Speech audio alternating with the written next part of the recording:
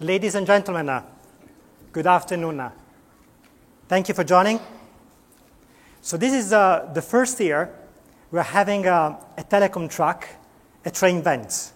And it's awesome to see so many of you interested in the topic. My name is Donatello Gassi. I'm an AWS senior manager of the Solution Architecture Group. A little bit more than 1 year and a half ago, I started working supporting Vodafone worldwide in their adoption of the AWS cloud services. When I first met the Vodafone TV team, I was actually asked 3 questions. And I believe that if you work into the telecom space, you will get the same questions. So the first one was around agility. Can we implement the platform and the solution in the AWS quickly? The second one was around cost. Are there cost savings of the migration and the implementation on the AWS clouds? And the third one was around innovation. Can Vodafone TV deliver a better customer experience to their customers using the AWS services? So here we are, and in this session, you will hear from Vodafone the answer to these 3 questions. So what to expect from the session? The first one, you will be understanding how Vodafone has implemented a cloud-centric TV platform. So this is the question of agility. Second, you will have a deep dive on 2 AWS solutions that help in the field of operations automation. And here you might think about both effectiveness, agility, and also cost control. The third one, you will hear about the future of Vodafone Television. So without further ado, let me introduce Wolfgang Zeller, who is Vodafone Consumer Product and Services Head of Video, who will tell you about the journey so far. So good afternoon too. I said my name is Wolfgang. I'm working in Vodafone Group in technology. We're looking after consumer product and services in regards of video. So my team and I, we look about everything Vodafone is doing in video. That basically means we start with Iceland, we go through Europe, Africa, down to India, New Zealand, and then we go to bed in theory. In practice it never works because we're up 24/7. Just fairly quick about Vodafone, for those who don't know, Vodafone is one of the largest telco operators in the world. We have 26 countries where we operate mobile services. Out of the 26, we have 19, which is important for this discussion. In this topic, we operate a fixed line business, fixed line services for our customers. We have 49 partner markets where Vodafone is partnering up with local operators in the market to provide jointly services. Customer numbers very quickly. By end of June of this year, we had roughly 523 million mobile subscribers, and out of that important number, 18.5 million fixed broadband subscribers. Of course, we run our own backbone. We have acquired Cablevision, Cable and Wireless a time ago, not Cablevision, sorry. And we are connected, of course, 100 different countries and have our own infrastructure for that. So for the discussion today, let's do a little bit of a history on TV. And TV is always a very interesting topic. This one has a little bit of more European focus. So in the old days, it was like a classic lean-back broadcast experience, 1.5 TV screens on average in a German household. In the US, definitely more. But it was always a broadcast experience, one-way broadcasting, a TV show, one after the other. In the back end, you had, of course, this is a picture taken out of an operations center. It shows people monitoring the service, literally each and every channel, looking after it, and the whole system was built for high service availability. So it was 100% uptime. A downtime did not exist. A failover did not exist. It was just designed from the ground up to be 100% resilient against anything of this. However, over the years, you build a huge infrastructure. You build obviously a network to run the service, that's fine. But you connect to content providers, you need to pick up contents, you need to worry about satellite dishes and whatnot, encoding and so on and so forth. And it was all focused around linear. The data centers that we have for this are dedicated data centers. It's not an IT data center, it's really a broadcasting data center. It looks completely different in the early days. So there was nothing like IP, but tons of cables, screen cables. You were actually really wiring the service together and connecting components. For those of you who know those green cables, SDI is still around there. You just can hardly beat them to that. If something was talking IP, it was a bit of alien. It was for some management stuff for the young guys, yeah? But for the classic broadcast operator, it was really hardcore broadcast engineering. Yeah? Doing that change is something obviously you hate to do. So introducing anything new, any new service took a while, and we had very strict testing procedures and a waterfall process, which was not really even a waterfall, it was super slow. Yeah? If you look today on the Vodafone TV footprint, yeah, this is like a slide that has like 3 years of history in Vodafone. Yeah? It started roughly 2013. You can talk a lot about it. If you name any access network technology, yeah, you will find it somewhere in Vodafone. Yeah? We have cable networks, we have pure fiber networks, we have DSL networks, of course, obviously mobile networks, or a combination of those. We even had satellite services. Yeah? Different countries, different grade of maturity in terms of TV service. All in all, if you sum it up, we have roughly 10 million TV subscribers as of today. But as you can see, each and every country, different content lineup, each and every country, different platforms, each and every country, different regulations, and each and every country, different maturity in the market and a different proposition towards our customers. Yeah?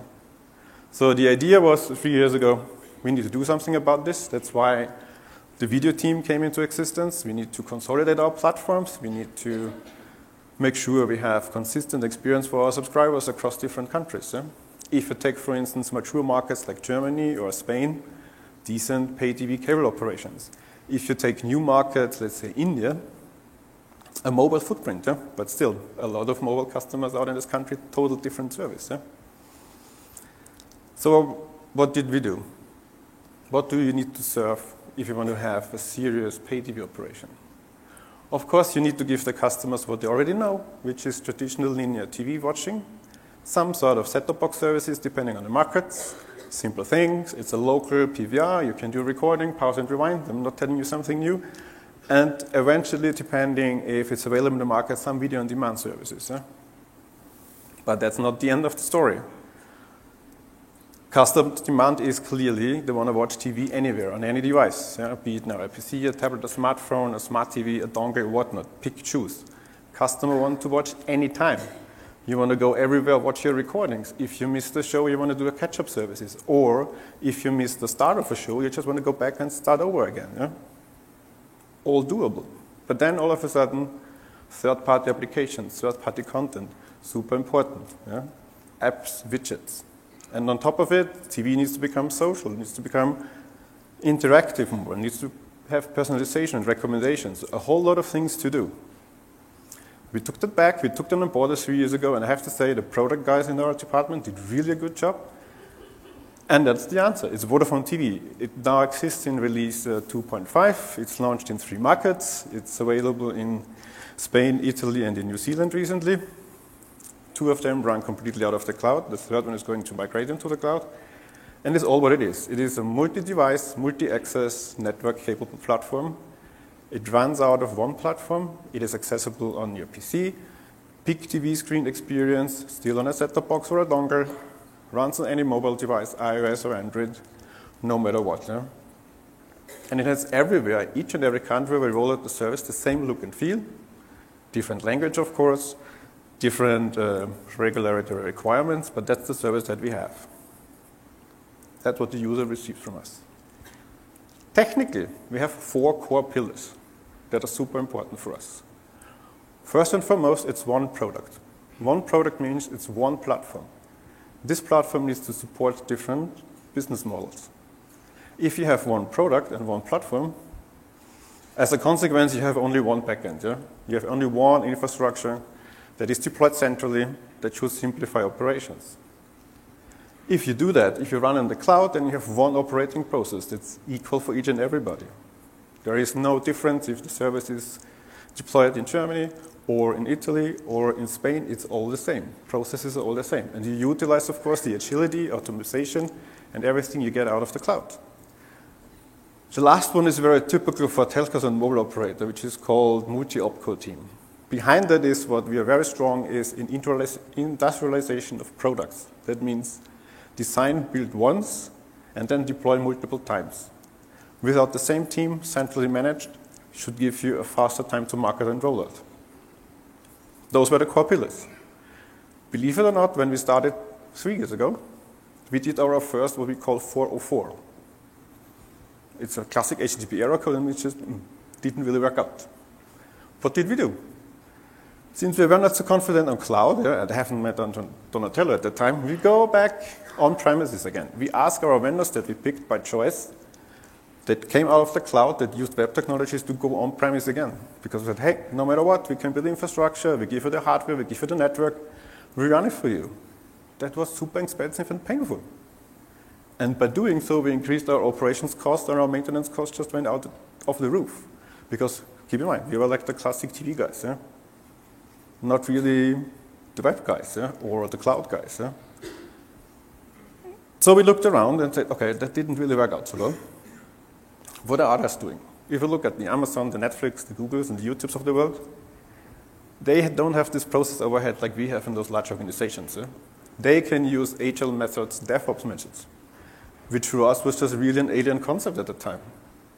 Failure is also part of the culture and doing stuff. Yeah? Not with us. Broadcast has to work all at any time. Any changes are enemy. Yeah? We test like forever, and then we deploy one version per year. Not on a weekly basis. Mission impossible. Or the concept of doing A and B testing. Yeah? Playing around with our customers. Yeah? That was not in our DNA. But we said, okay, fine. Take a step back. Think about it. What do we want to do about it? So we pushed really everybody, and we pushed ourselves to do a big shift in paradigm, how you do TV. We said, okay, let's try a lift and shift and push as much as we can into the cloud. Whatever it is, just push it. Go to the limit. We trialed it first with a small lab environment running in the cloud. It was fantastic. Yeah? People got super excited about it. It wasn't really cloud, it was more infrastructure as a service, but for us it was a major improvement. Yeah? No commissioning of hardware, no lead times, no wiring, so all the stuff you don't need to do, you can possibly do it with a mouse click. The time you gain and the resources you gain, you invest in more software development and new features instead of caring about hardware. And finally, where we ended up all of this is the picture on the right, which I leave to Michael and the others to explain more in detail. But what we did, we moved all our environments into the Amazon cloud. It's an integration environment, it's our testing environment, production environments. The biggest problem in this whole thing was security. PayTV is all about security. Secured content, watermark content, make sure that content goes where it belongs to and where it doesn't go where it should not go. But we also manage this. And by doing all this, we're really able to cut down our CapEx spend dramatically, in certain cases down to 75%. On top of it, we could triple our development speed and our release cycles. Yeah? So we do backend now quarterly. We do clients or 3 weeks basis. Yeah? Before that, it was just like really sci-fi for us. And on top of it, we improved quality and turnaround time significantly and increased the value for our subscribers. So with that, I would hand it then over to Donatello to take us further. Thank you. So thank you very much. So as you have seen, can you hear me? Okay, good. So as you have seen, so the story of Vodafone so far, the journey, it's something that you would be classifying as lift and shift with a bit of a twist. So there is a little bit of re-platforming, there is a little bit of re-architecting. But so this has been answering the first question, which is how do we achieve higher agility? And this is one of the key benefits of the clouds. It's on demand, it's available, you have services, it works, and of course you can be faster. So now let's answer 2 other important questions, which are questions related to operational effectiveness and cost control. So how to automate operations in the AWS environment once it's there, even in the lift and shift paradigm, and how to manage the schedule of multiple test environments. So I'd like to introduce 2 solutions. One solution is called the Ops Automator, and the second solution is called the Instant Scheduler. This solution will go a little bit deeper, so we'll give an architectural overview of what they are, and also we'll do a demo so that you see them in action and the benefits you can achieve. So what is it, the Ops Automator? The Ops Automator is a solution that enables customers to optimize their operations of their AWS environments by automatically executing actions on their resources at specific moments or events. It is a framework. So this means that it comes with a big, it's a solution coming with a CloudFormation template. You typically deploy this in your operations accounts. And the good thing is that it can manage resources in the multiple accounts you have using cross-account roles. And this is a good thing for enterprises, because enterprises like Vodafone, you will have multiple accounts for multiple reasons, actually living in multiple regions, because another benefit of the clouds is the ability to go global in minutes. So what are the benefits of this framework, the Ops Automator? So first of all, it's handling scheduling, resource selection, filtering, aggregation, error handling, configuration, logging, auditing, but more importantly, concurrency. So in the moment you start executing multiple actions on the AWS APIs, you might be throttled. So the framework is able to handle the throttling and handle the repetition. And more importantly is working across multiple accounts. Yeah? So this is very important for very complicated and very complex architectures. It is extensible, so you can code your own actions.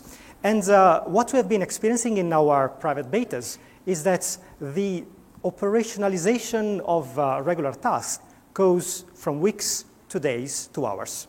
So let's have a look at the generic architecture of the Ops Automator. So a few concepts, and then we'll go the dive deep. So first of all, in order to start tasks, you can have either events or moments. So specific things happening in the architecture or in specific point in time.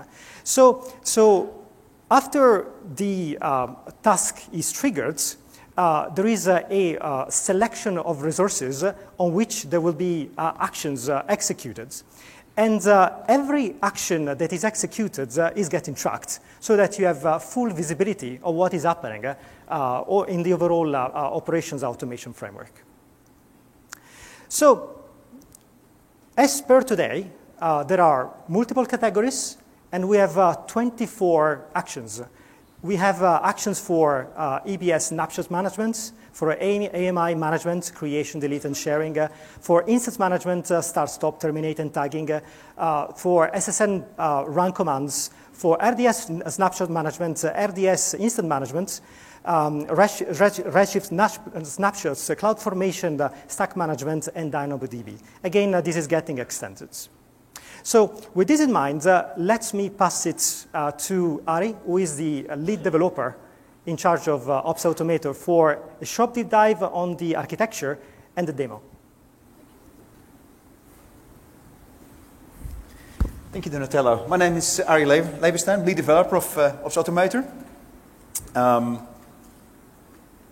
Let's first do a deep dive on the architecture of Ops Automator. You saw the list that Donatello told you, like we do handle things like logging, concurrency, how do you handle throttling, error logging, audit trails, things like that. Everything is in the framework. It allows you to focus, to build your actions. Let's go from left to right. You remember Donatello's diagram. On the left were the events. What we have on the left side is handlers for moments in time. And again, I'm going to show you in detail how we configure these things. Like at this moment in time, I want this to happen. Or another thing we added is like when something happens like, hey, an instance is started or stopped. I want this task to start. A snapshot is created or shared with me. I want to start that task. So rather than polling, using a lot of resources, we have tasks which we can actually trigger by events. We also will have S3 events. So when an object is created, for example, you update an S3 template, you can start an action called update my CloudFormation template. So on the left side, there's the event handling and the starting things. And as Donatello said, it's a multi-account, multi-region solution. So we're already handling the case where you have multiple accounts in multiple regions. We actually forward the events from the other accounts, different regions, into the account where the solution is actually deployed. In the middle, you see two tables. One of is the configuration table, where we store all the information, configuration of the tasks. And the other one is the task tracking table. The approach we took, like every step you're going to take in this framework, every action, every step in the action, you're going to perform on your resource, we're going to track it. Actually, what we do, we create a task in the table, and we update these entries. And every step is the result of updating the table. So we update the table, and that triggers the next step in the process. And of course, on top of that, you got CloudWard logs. So we have a complete audit trail. Any exception that happens, what resource are we doing what on, is kept in that table and in the log files. So you got full auditability on your, on your actions. Okay, and moving to the right, you see there's a lot of microservices, there's a lot of Lambda functions handling things like concurrency.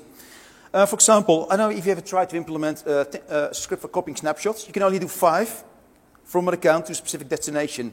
What if I copy 6 or 7 or 100 snapshots at a time? We take care of it. Just by declaration in your action, you can say, I only want to have X of this action. We have completion handlers. You start an action like creating a snapshot. We check the result of that action. We constantly keep checking like, hey, that snapshot you wanted to create, is it already there? You can specify timeouts. So there's a lot of microservices in the solution. It's completely serverless to handle the functionality of the framework. Well, to be honest, it's not completely serverless. Sometimes you have to run actions. And again, have the customer say, hey, can I manage 30,000 snapshots with your solution? It's all Lambda-based. Lambda has a limit of 5 minutes. So what we did, you can have an option to configure an ECS cluster, give the stack the name of that cluster, and if you have an action or a step in an action, you say, hey, this will take probably longer than 5 minutes. What you can do, you configure, say, use ECS. What we'll do when we execute that step, we start a task, and the task is actually grabbing the code from your Lambda function, creating the context, and running the action, and you have more than 5 minutes. Okay, there's a stack of tasks you see there on the lower right, and that's a kind of library with functions. We want to ship with at least 24 actions when we ship this version 2.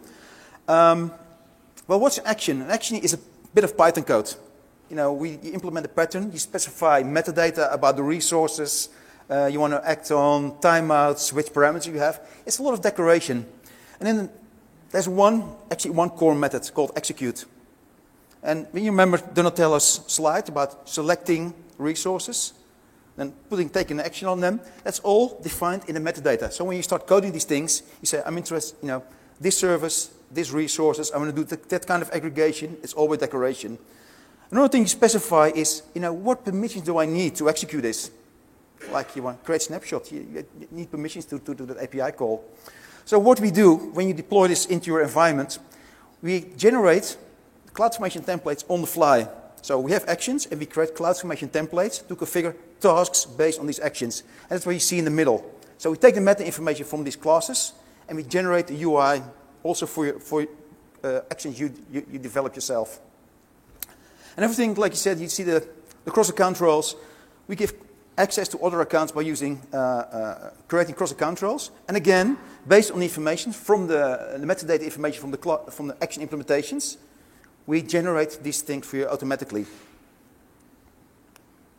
So let's do a demo. Well, actually a demo. What I did, because of time constraints, I did a demo a couple of days ago. I recorded it, and I took some highlights. What I'm doing here is I'm going to set up a DR scenario. Again, we got a long list of things the framework can do. We choose to do a kind of standard DR scenario. I'm in an environment. I have EC2 instances. I'm going to tag them. What are we going to do? Every hour, I'm going to take an automatic snapshot of them. The next step 2, I'm going to copy the snapshots to another region, from EU West to EU Central 1. Step 3, I'm going to delete snapshots. I want to clean them up. When I have more than 4 snapshots for a volume, I'm going to delete them. And step 4 is I'm going to make this work across multiple accounts. That's what we're going to do in the demo. On average, setting this up will take me 15 to 20 minutes, including creating all the instances of the templates. So let's start by doing the first step.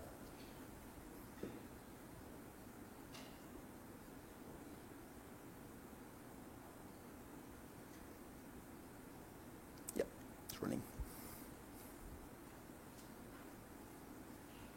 Okay, so we start with the empty environment. We are in account 1, EOS 1, and we have Ops Automator installed. Ops Automator is a CloudFormation template. You install it just by going to your CloudFormation environment and running the template, and it creates all the resources for you. It takes about 10-15 minutes. So let's have a look at the CloudFormation template. I got a pre-installed version here. The name of my stack is Ops Automator 2. It's version 2 of the framework. You can give it any name. And the first thing, one of the most important parameters, is the task scheduler tag name. This is the tag you're going to put on your resources on which you want to act on. So you put a tag on it called Ops Automated Task List. Again, this is configurable. Pick any name that works for you. And the values of this tag are the actions you want to perform on that action. And again, you see it working in more detail later. You can use CloudFormation metrics, and you see the ECS cluster name parameter. If you say I probably got actions that take more than 5 minutes, specify the name of an existing cluster, and you can have an extra option in your configuration for your task saying, hey, use ECS because it probably take more than 5 minutes to complete this one. Okay, part of the installation is an S3 bucket. And again, this is generated on the fly during the installation. You have different folders. So you use specific names, so you can have multiple instances of the stack in one account. One of the folders is configuration. And what you see here is the full list of actions that ship with the framework. See, this is a video from last week. It's 22 of them. Again, we're going to ship it, I think, 25 actions. And it's not just about handling snapshot. It's also about actions on RDS, CloudFormation. We can issue run commands, from the SSM service. And again, this list will grow based on customer feedback, and you can even build your own ones.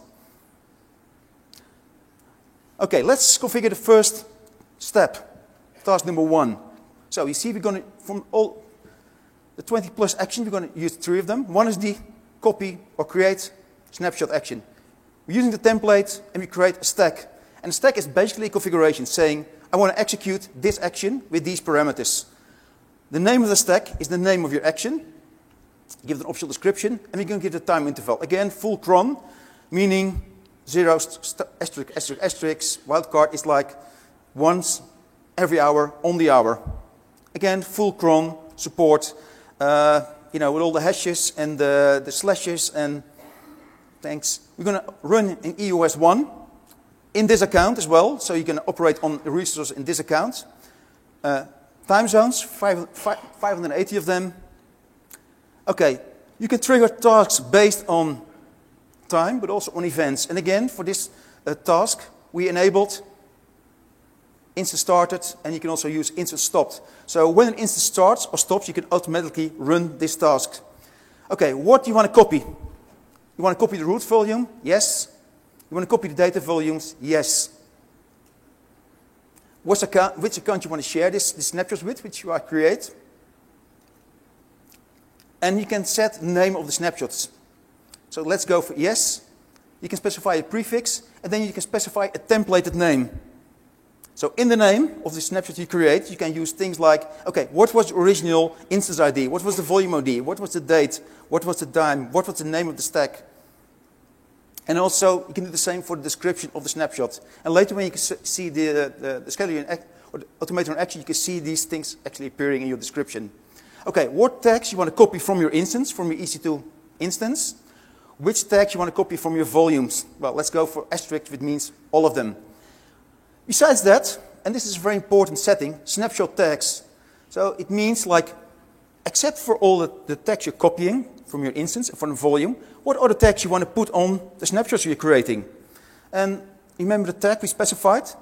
Tag Ops Automated Tag List. I'm going to put that on all the snapshots I create, and I'm going to specify 2 more actions. And these are the names of the other 2 actions. Copy snapshot and delete snapshot.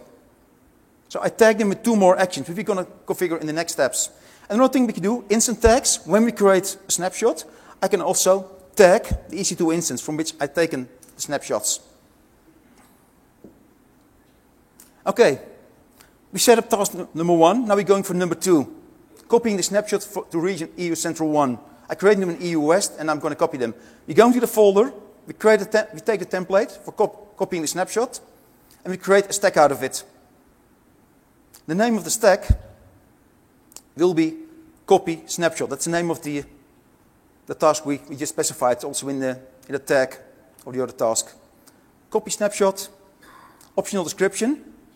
And what I'm going to do here, I'm going to skip the interval.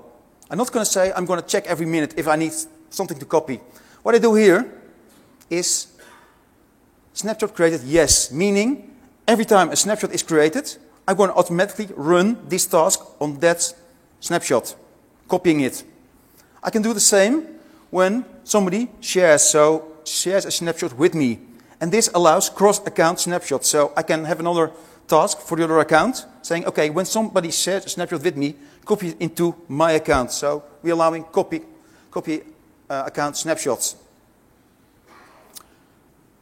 Okay, I want to copy it to EU Central, from EU West to EU Central. You can filter on which ones are copied, owned by me, shared to me. Which tags do you want to copy from the source volume? And again, what we're going to do here, Ops automated task list, delete snapshots. So we're copying them into another region, but at the end of the day, you want to delete them by the third task we're going to configure later. We can put a description on the copied snapshot and also on the source snapshot. Okay, and that brings us to step number 3, deleting the snapshot. A third task, template is delete snapshot. The name of the task, delete snapshot. This is the one we also use for the tag value. And we're going to run this every hour, 15 minutes past the hour. And I'm going to specify 2 regions because originally I created the snapshot EU West 1 and I'm copying them to EU Central 1. So I wanted to clean them up in both regions. You can clean up snapshots by retention days, so I want to keep them for a number of days, or by a retention count. And retention count means I'm going to use 4 here, so I'm going to delete all but the last 4 snapshots. So you can delete them based on how many snapshots you got per volume.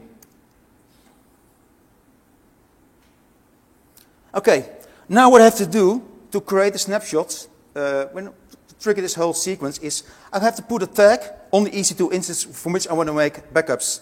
So I'm going to put a tag, same tag, Ops automated task list, on the EC2 instance from which I want to make snapshots. Create snapshot is the name of the action, the first one we did.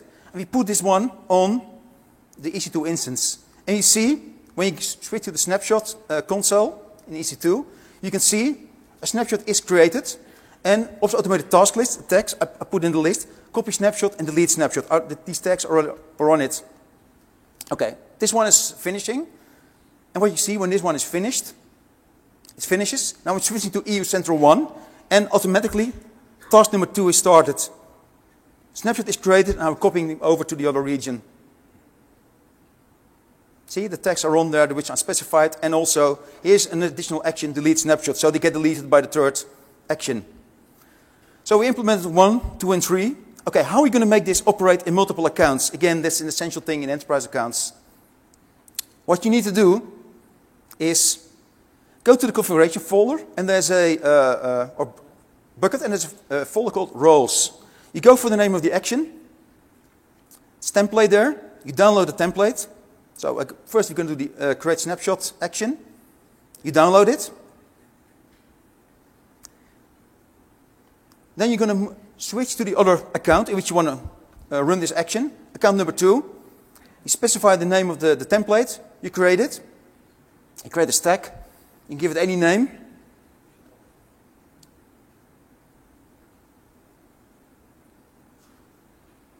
And what it actually will create is a cross-account role. And in the cross-account role, you say, I'm giving permission to the role that runs the Ops Automator to perform the actions which I need to do to execute this task. So what will be created is a cross-account role. You see in the output value, there's the cross-account role ARN. What you do, you take that ARN, put it on your clipboard, switch back to account number 1, you go to the task, you paste in the cross-account role, and that's all it takes to enable it in the second account. So what you just saw in, well, normally it takes about 10-15 minutes. You set up a complete end-to-end DR scenario, creating snapshots, copying them to another region, cleaning them up, and enabling them in multiple accounts. Thank you. So thank you, Ari. So as you can imagine, So a disaster recovery scenario is something typical. So typical in operations on every enterprise. So this is a simple way of automating such kind of activities. So let me go very quickly, and potentially we'll be shorten this a little on different concepts that comes quite often when you want to control your own cost, which is instant scheduling. So this is a solution which enables customers to stop automatically and start their EC2 and RDS instances. So this is an easy solution that works over multiple accounts and helps you saving costs. The key scenario that you can think here is, for example, having multiple test accounts. So if multiple test accounts, and you want to make sure that they are not running during the night, so therefore you will have schedules, and during the night you will be shutting them down. But very interesting, this works both on EC2 and RDS. So there are multiple ways you can configure the schedules. For example, you can define when it starts, when it stops. Users can still stop instances prior to the schedule stop, or they can start previous to the schedule starts, or you can have even all scenarios, meaning scenarios where the scheduler will just be stopping or will just be starting. So what I would ask Ari to do is just a quick demo. So that we can then move forward into the next steps of the Vodafone future. So maybe skipping the architecture is going to be directly shown into the demo. Yep. Okay. Okay. The solution is based on the same principle. You just tag your instances on which you want to operate. Yep. Okay. Thank you. Okay. What's the scenario we're going to implement? Instance scheduler deployed as a stack into one account. And what we're going to do is we're going to schedule instances in two regions, EC2 and RDS instances. So again, CloudFormation stack. I'll run my video. Okay. The name of the tag is called schedule. That's the tag we're going to use to mark EC2 and RDS instance to run in a specific schema. You specify what services we support RDS and EC2, time zone, and the regions. And yeah, we're going to operate in this account. The granularity of the scheduler, 5 minutes. And another thing you can do is collect metrics, so you can see exactly how many instances are running in what schedule. And other things you can do is specify tags. So if you start or stop an instance, you can put a tag on these instances. For example, this is stopped by the EC2 scheduler. Otherwise, your management system, hey, why is the instance down? So you can mark your start and stop instances. The schedules that specify when these instances are running are configured in a database, a DynamoDB database. And let's have a look in this table. So you define periods, running periods, and let's look at a simple one. It's called office hours. It runs from 9 till 5 on weekdays. It's very simple. This is the way you set these things up. You give it a unique name, you tell it when it runs. Again, full cron. So it also allows you things like this, in a couple of entries. Run every first Monday of each quarter. And what we do there, January, and then every third month on the first Monday of the month. So you can really use anything that's in cron to schedule your instances. In order to apply these periods to an instance, you have to create a schedule. And what's a schedule? Basically, it's one or more periods. What you see here, it's using the office hours, which you just saw. I'm specifying a time zone. And I can put UK office hours now as a value of a tag to schedule my instances. Seattle office hours, using the same office hours period, just even a different time zone. So we're sharing these periods. So if you ever change your office hours across the globe, the only thing you have to do is change that entry. And you can even do more complex things. It's very powerful. What you can do is use more than one periods in a schedule. And I have an example here. We use two built-in periods, weekdays and working days. And I'm specifying an optional instance type, an EC2 instance type. When I mark instances with this schedule, it will run T2 Nano instance type on weekends and T2 Micro on working days. Automatically, it will start and stop your instances, resize them, and start them back up.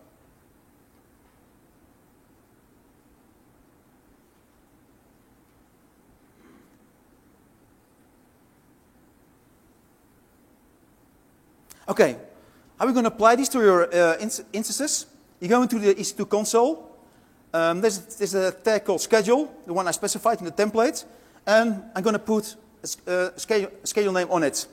It's a predefined one that's built in. It's called stopped. And we use the override status here. It's meaning stop this instance while this tag is on there.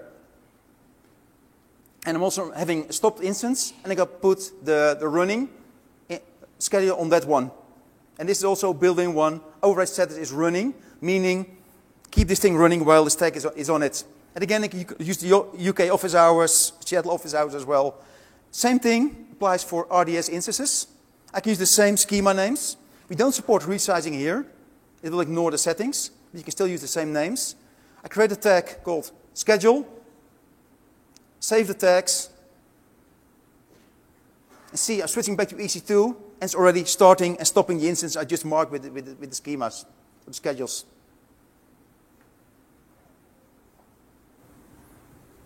Switching now to the RDS console, you see that the RDS instance is also stopped. Very good. So Ari, so maybe we can stop here. Yep. Okay. And so as we were discussing, so this solution is also working across accounts, and if you, sorry. So if you want to try those, so those are available in private beta. Please come and talk to us. You can find the first version of the Ops Automator on the Answers website. So now let me introduce you Michael Geisler. So Michael is the principal architect for the Vodafone Video, and he will be speaking about the next step and the near future of the Vodafone Television. Thanks, Donatello. Thanks, Ari. It was a great presentation. I really like the Ops Automator. That's something we have definitely to talk about. It's really interesting. Unfortunately, we don't have it yet in our platform, but I hope and I think we will have it quite soon. So really amazing, really amazing. So maybe a few words regarding my person. So I'm leading the architects team in Wolfgang's organization. I have around 10 people around the world working with me together on creating the new way of TV in Vodafone. It's quite an amazing exercise. We built the team on a green field 2 years ago, roundabout. It's really amazing because, as you already heard, TV in the past was a really old-fashioned way on how to do things. So we came from an industry where we plugged cables. We did analog stuff. Then we came to digital. Now we are doing virtualization. So for us, this is really a paradigm shift. Now the third time within a few years, which already causes a lot of headache. I see I have to start a presentation. It's really an amazing thing we are doing at the moment, and I really love to be part of this topic. So let's talk a little bit about our future. When I talk here about the near future, well, near in Vodafone terms might be something different than you would expect for near. Round-trip times in Vodafone, or in general in opcos and telcos, and in the TV area in the past were about 5 to 10 years for new products. I think that's something different what you would talk about near. When we are talking about near now, we are trying to come down to 3 years already, which is a great improvement for us. But let's see what the future will bring. So we are still far away from a software release every 24 hours or even less, as some of you already are doing. But let's see where we will be in the future. So as you already heard, we did a lift and shift just recently, more or less. So we have put quite some of our elements into the cloud. Honestly speaking, yes, it's cloud, but somehow it was moving VMware images from on-prem to cloud. Is it really cloud? Yeah, well, cloud environment, but it's infrastructure as a service. And we only did it for parts. So we did it mainly for our content management platform and for a few services which are in fact coming from third parties who are serving as a software service partner for us. But all the main building blocks which make TV are still on-prem, so which you can see in the presentation on the bottom line. So the head end, where we are creating all the videos, where we're storing the videos and preparing, and also the delivery chain, that's all still on-prem, good old-fashioned, and nothing which is really something we can quickly shift to the cloud. We are working heavily on this, but still takes some time. So in fact, the first step was lift and shift, use infrastructure as a service, and scale down. And that's exactly where now the Ops Automator is really supporting us to reduce cost. The second step now is how the future looks like and where we are going to. Honestly speaking, I hate this road because, you know, that's the US way. It's a highway, it's straight, but in fact, we have a lot of curves, and sometimes our road is quite bumpy. So this picture is always misleading when talking to the management because they expect, wow, easygoing, straightforward, no problems at all. In fact, that's not true. So as you see, our vision for 2020, which is in 3 years from now, as I estimated, we want to do definitely much more in the cloud. So we are working in 3 main areas. So the first one is our content management systems, which we are using today. We will break them up from monolithic software into a lot of microservices, something totally new for us. We will use API gateways on top. We are heavily working on this one. We are heavily using already some services for certain parts from, as said, third-party providers who are already serving from the cloud, like, for example, CA and DRM. I will look into this topic a little bit later in the session because that's really a game changer in TV industry. We are doing recommendations, for example, already in the cloud. That's also big data analytics, a native cloud product, more or less. And we are now investigating how we can do all the video and delivery chain in the cloud. Or let's say more in a hybrid way. As you know, we are Vodafone. We have a huge infrastructure, both on mobile and fixed access.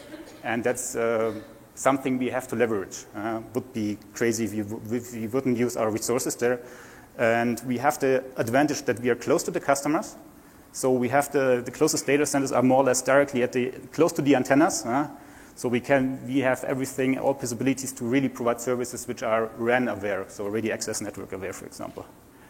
So that's something, an asset we really have to put into the game. So what I'm not looking into today, because that's really, as said, nothing really new for you guys, is really the CMS part, how to make software microservice and add API gateways. That's not really the interesting part. I will more concentrate on the real TV-centric stuff today.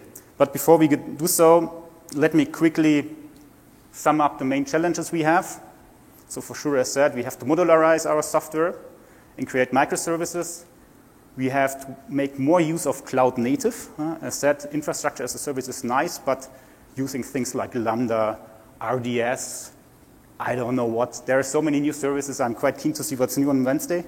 So all these services we have to leverage in the future. We have to get rid of all our on-prem systems. And believe me, we have a lot of them. You will see some quite nice ones in a few slides from now. And we have to adapt more to a concept which is a software as a service. So having more vendors who really provide a ready software for us, including all the services, including operations, all the stuff.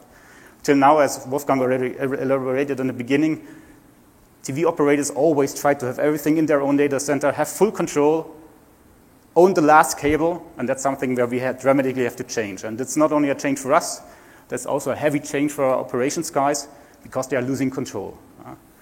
And that's something for them which is really, really a tough game. And we have to serve all this with same quality and reliability, but reduced cost and complexity. And as said, reliability is something in TV, 100% is not good enough. So we have data centers which are twice in the country. They are 100% reliable, full standby, hot. So we are not even dropping one frame, even if we shut down one complete data center. So the complete network is fully 100% redundant. Really amazing engineering there. But, 100% hot standby means also definitely below 50% of usage of the systems. So also quite cost expensive. Okay. So besides this very few generic improvements, sure, we have to automate, something which is quite new for us. We have to modularize. We have to standardize, and we have to speed up. I hope we can achieve all the 4 of them. I said heavily working on them, but it's not only us. There are a lot of other teams and organizations inside Vodafone who also have to follow this new way of working. And it's not always the easiest to convince everybody that giving away full control is something good. Or not having the hardware in our systems, but somewhere else is something which helps to improve speed. But so at least Wolfgang and I, we trust that that's the only way forward for TV in the future. And let's see if we can convince the rest and the TV industry in general. Because it's not only us who are going to the vendors, everybody has to go and ask them. Otherwise, it doesn't help that much. And we are forcing them quite heavily. So today, no vendor who comes to Vodafone and wants to sell something to us who is not cloud aware, who is not approved by certain cloud vendors, they just have no chance anymore to work with us, because we see this as our future. Even if we don't apply everything today in the cloud already, we want to have the security that they will do it in the future. So I've picked two topics which I will elaborate a bit more. So the one is really the TV head end. So that's all about collecting videos, preparing videos, distributing videos. And the second one, which is also quite nice and fancy, not part of the core platform, but also important for us, is how do we manage in the future our devices. Because, today we have 10 million customers on our, 10 million or 1 million? 10 million customers on our TV platforms. A lot of them have set-top boxes. And sure, as TV operator, we always saw the set-top box as part of our platform. And we are trying to manage the set-top boxes and remote control them in the end. And in the old days, we did this, like always, we had our own servers, we had our own software, we had our own protocols, whatever. But in the end, very expensive and doesn't scale. So, what is the head end about? So in general, that's the platform in TV where the core happens. So that's where we collect all the videos from all the studios and all the TV channels and programs. There we encode, transcode, whatnot, prepare. We protect all the videos. Content protection is one of the core elements in the TV industry. And that's also the platform where we distribute. And Wolfgang already mentioned that we are supporting more or less every kind of distribution channel for digital live TV, which you can think of, satellite, cable, whatnot. OTT, the newest one for sure. IPTV, every kind of distribution way is somehow supported by us. And all this preparation for all these networks is happening in our head ends. Today, as I said, separate data centers.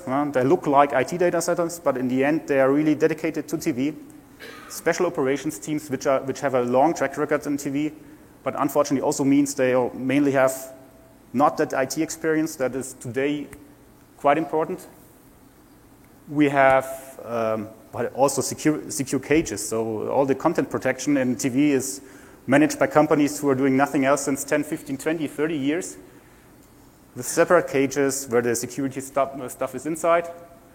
And one very special topic, which is a differentiator between us and normal IT, we are talking about mind-blowing data volumes.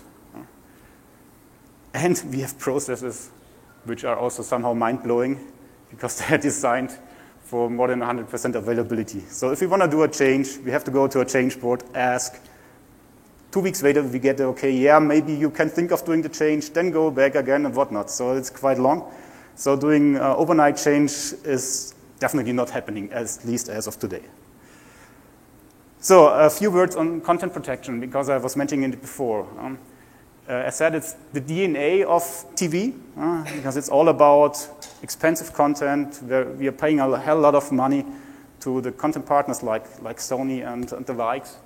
And they have really raised the bar regarding content protection, so there's a lot of hardware involved, at least today.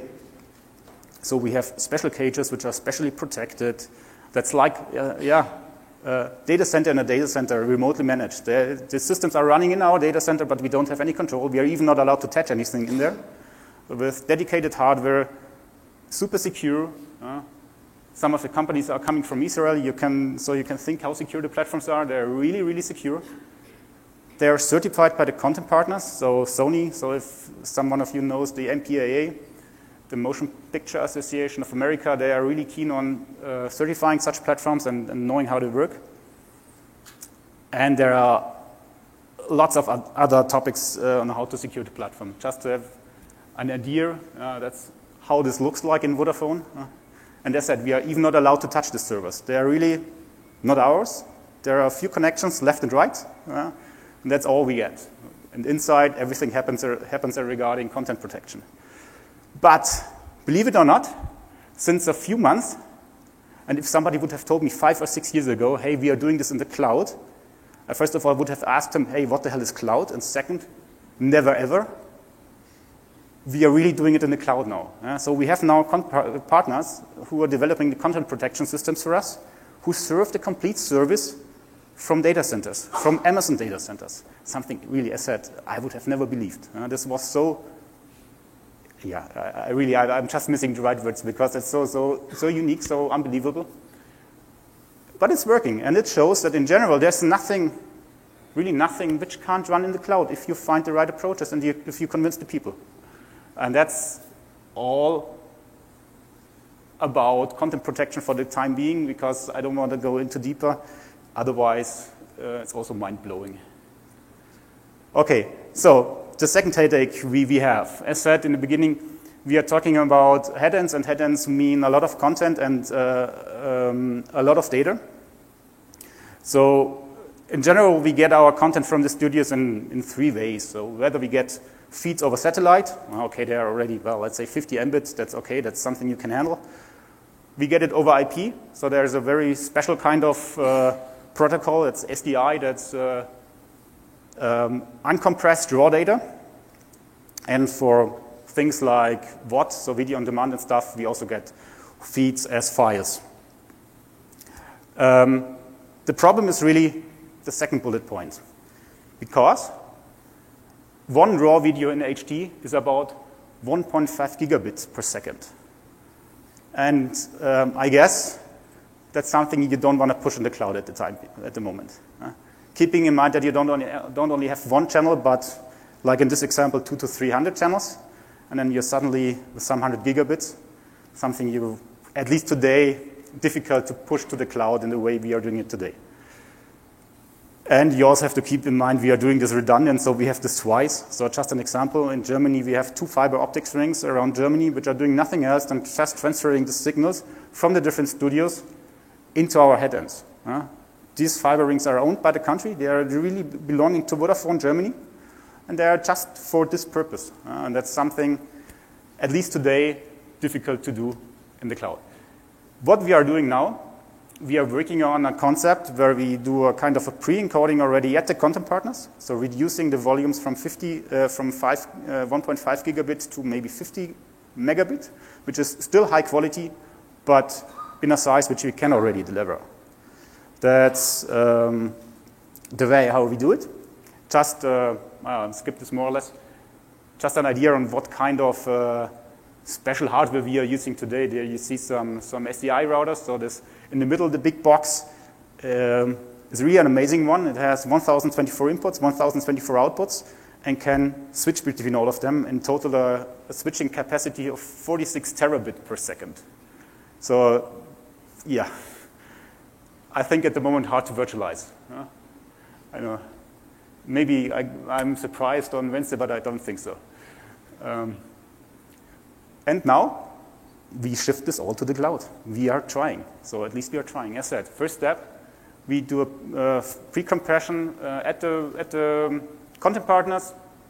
We do ingest management in the cloud. We do all the transcoding. There are really a lot of new startups who have really good ideas, who really breathe the DNA of microservices and cloud computing. And we can do also all the storage and PVR functionality in the cloud. The thing which I don't think we will ever do 100% cloud, at least not 100% third-party cloud, but more in a hybrid way, is the CDN. Because as said, we own the networks. Nobody can get as close to the customer as we can in our network. So there will always be CDN elements which are coming from us, which are in our network.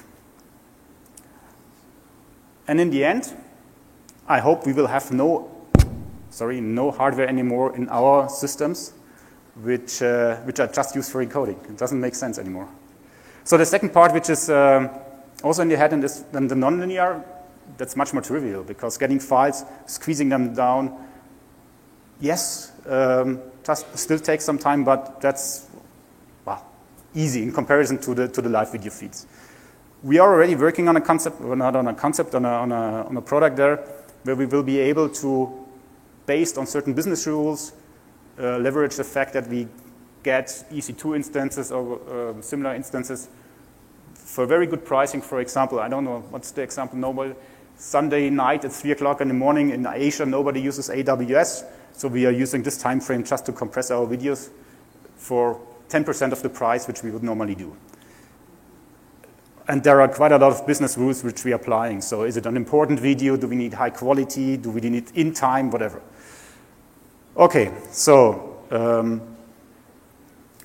the concept is that we have one basket where we get all the videos. We have an encoding manager, which in fact works on the business rules and decides then in a job scheduler which encoder to use and when. So quite easy and handy. So nothing really tricky in there. In the end, it's a workflow management based on media asset meta tags. The second part is now about the set-top box remote management. As said, we have about 10 million customers, and roughly 80% of them have set-top boxes. And as we have a lot of different distribution ways, we have to somehow manage them. Especially in cable networks, it's always important to also have a feeling of what's going on the devices and to remotely manage and control them. In the classic way, we had ACS servers, access control servers, which are standardized. So we had dozens of servers in our networks who were doing nothing else than talking with a good old SOAP-based Tier 69 protocol with the systems and getting status information, remotely setting parameters, whatnot. And now we came to the idea, somehow sounds like IoT. I don't know why. Internet, the devices are connected, talking back and forth, we need some security.